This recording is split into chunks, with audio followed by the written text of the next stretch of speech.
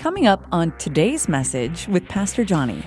So if I'm preaching about bring ye tithes into the storehouse, I probably need to also be preaching about a living wage. If I'm preaching about, helping the community, I ought to be out in the community feeding the hungry and clothing the naked. I'm not just here, the church is not just here, the Christians are not just here, none of us are just here for some feel-good country club living.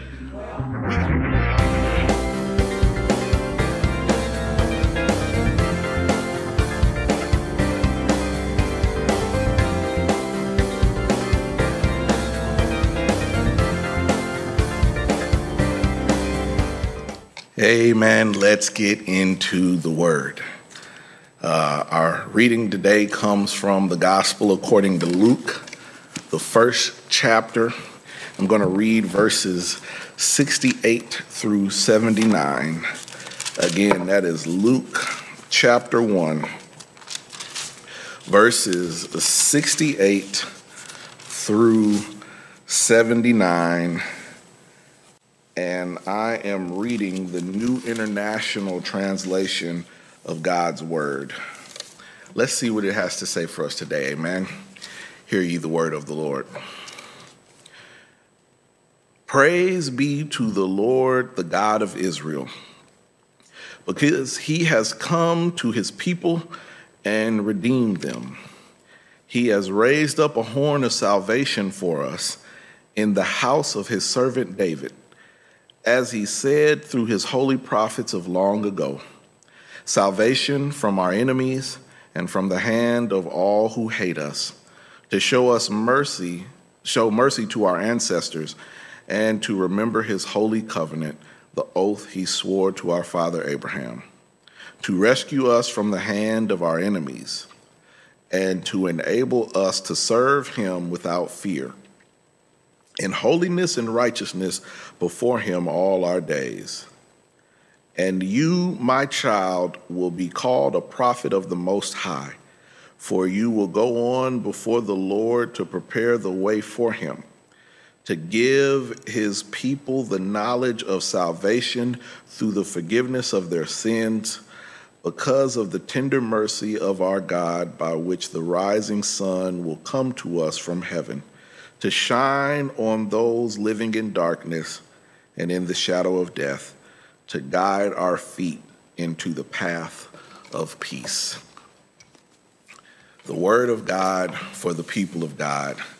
Thanks be to God. Pray with me, church.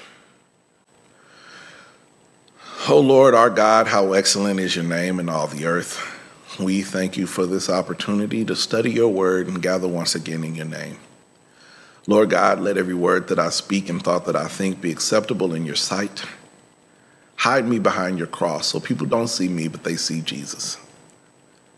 Let your Holy Spirit do a work that only it can do in your people as this word goes forth. In Christ's name we pray. Amen.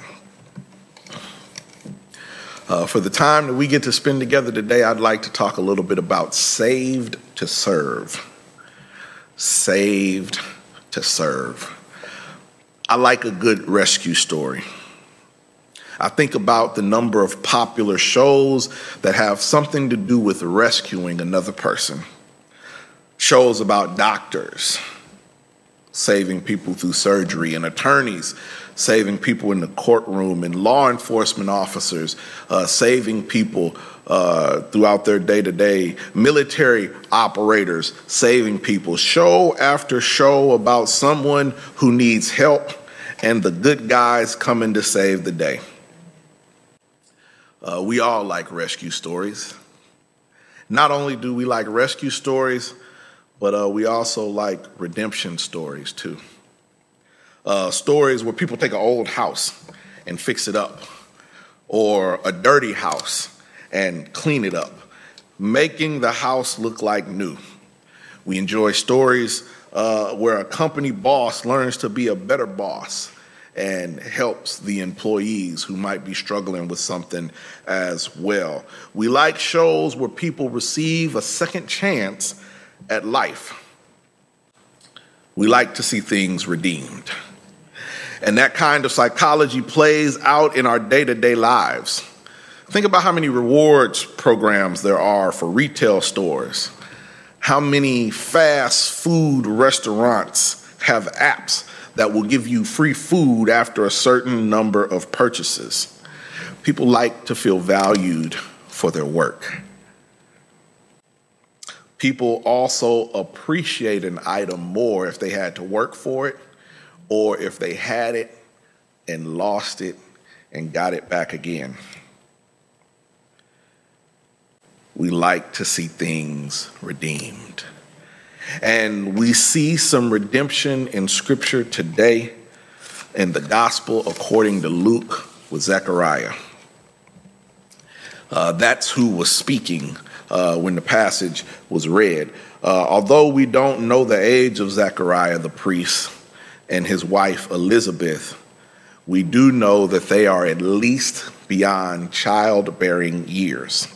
At the beginning of Luke chapter 1, Luke says that both were getting on in years, verse 7 actually, and Zechariah confirms this in his only comment when the angel Gabriel tells him that they're going to have children.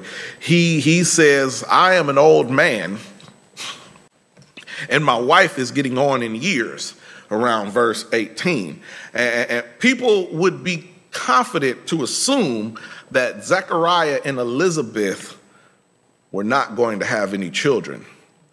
That train had left the station. That shop was closed. But there was somebody else in the Bible that had someone tell them that they were going to have children when they were supposedly too old to have it. Abraham and Sarah received similar news like Zechariah and Elizabeth did, and Sarah laughed at it. Zechariah, however, wanted more information. How do we know you're going to have children? And for that one thing, Zechariah would no longer be able to talk until the birth of his son, whose name was John. If I could share with you, there have been some situations that have frustrated me sometimes, just being transparent, where somebody was offered something, and because they had a bunch of questions about what they were being offered, the person said, "Never mind, I'm gonna go work with somebody else." Missed out on a blessing because you wanted to pick at that blessing. And an angel comes to Zechariah and says, "You're going to have a child." And he asked questions, and he still got the blessing, but he was mute until that child was born. He could not talk.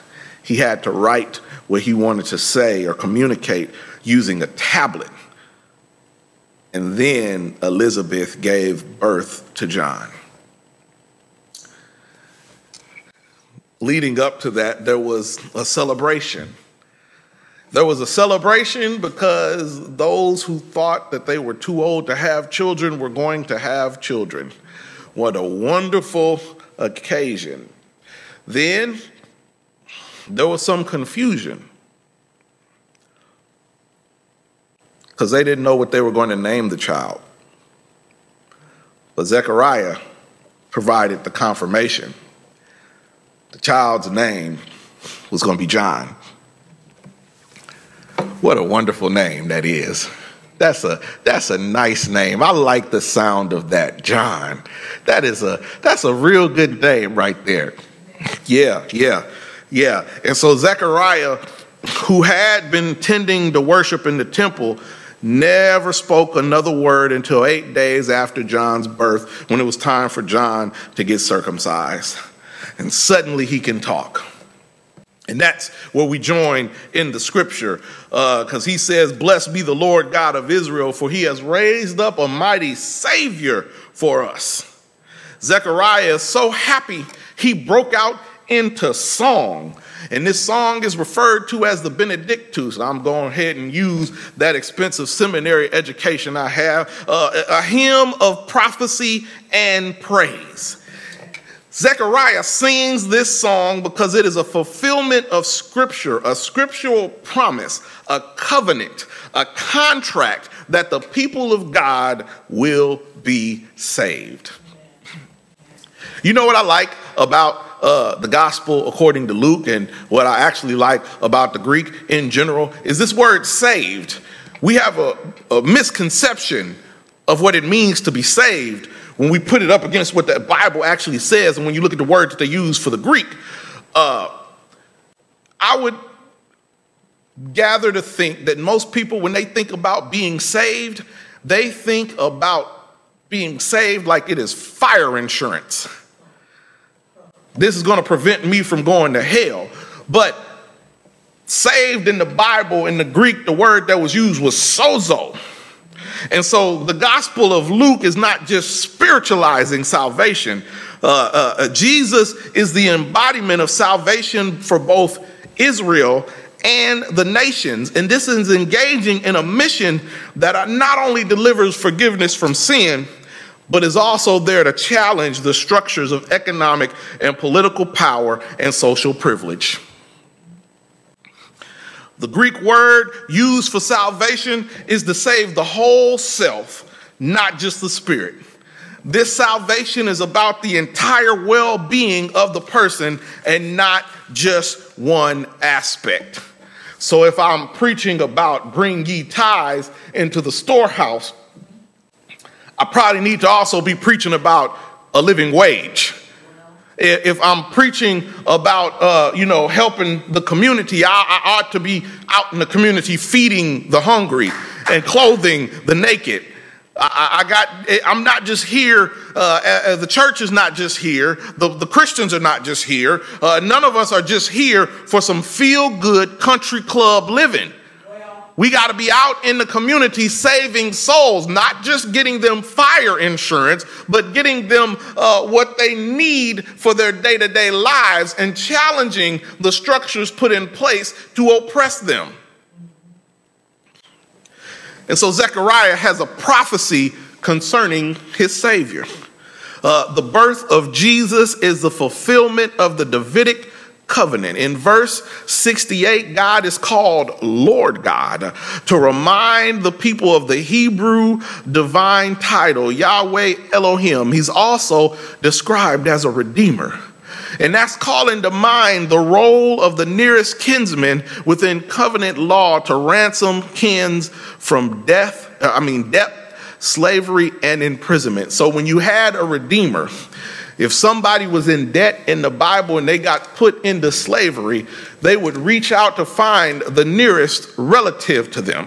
And that nearest relative would come in and redeem them, save them from slavery, save them from the debt that they had, save them from the imprisonment that they had.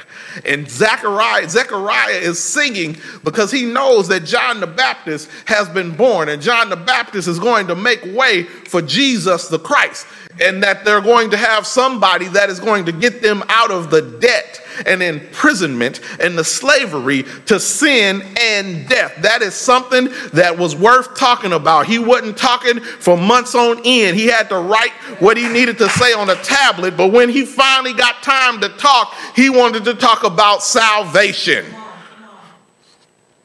And this birth of Jesus is assuring the covenant. And not only that, there's a prophecy concerning Zechariah's son, because he understands that this is not just about John the Baptist, great name, but it's also about Jesus the Christ. And he knows that John the Baptist is going to prepare the way for the Lord and proclaim the words of the Lord. Jesus is the Son of the Most High, and John the Baptist is the prophet of the Most High. And so Zechariah is singing because he's happy, but he's also prophesying. He foresaw the specific role that his son was going to play in the history of his people, that he would pave the way to point to the path of salvation. And you, child, will be called a prophet of the Most High, for you will go before the Lord and prepare his ways. He knew, even though that baby was 8 years old, he was going to be the voice in the wilderness crying out, prepare ye the way of the Lord. He knew that when they asked this young man, even though he was only 8 days old at the time, are you the Messiah? He would say, no, I'm not the Messiah, but the one who is coming, I'm not even going to be able to tie his shoes. He knew, even though that baby was 8 years old, that something big was inside of him, and he was able to see that because the Lord had put that in him. Zechariah was happy, and he wanted to remind us all that we were rescued from the penalty of sin. And because we were rescued from the penalty of sin, we need to think about how we should honor our rescuer. What better way to honor somebody who has saved our lives than to serve him without fear and serve him in holiness and serve him in righteousness all our days? What better way to do that? Our souls have been saved. We ought to be able to do some work for the kingdom. Our souls have been saved. We ought to be able to want to share that with somebody else. Our souls have been saved. We ought not be keeping up oppressive structures. Is the microphone still working? Our souls have been saved. We've gotten our whole being taken care of, so we should be able to take care of somebody else's whole being. Yes. This is all in anticipation. This is something that has not happened yet, but Zechariah was able to, it's happened to us, but it had not happened when Zechariah was singing this song. But because he thought about the future, that's why he sang the song. That's why he was able to prophesy. It hadn't happened yet, but he knew it was going to happen. And because he knew it was going to happen, he was willing to serve. We should be able to serve and be willing to serve that much more, because not only do we get past that, but we've been able to see that.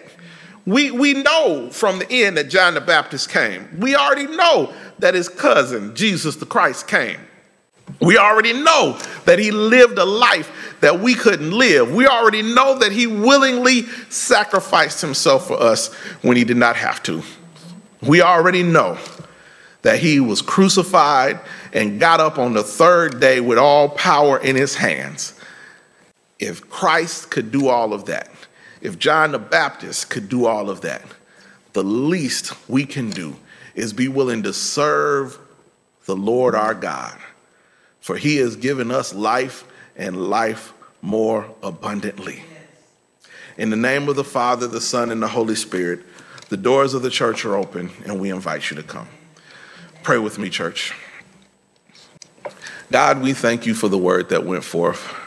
We thank you for those who heard it and those who will hear it later.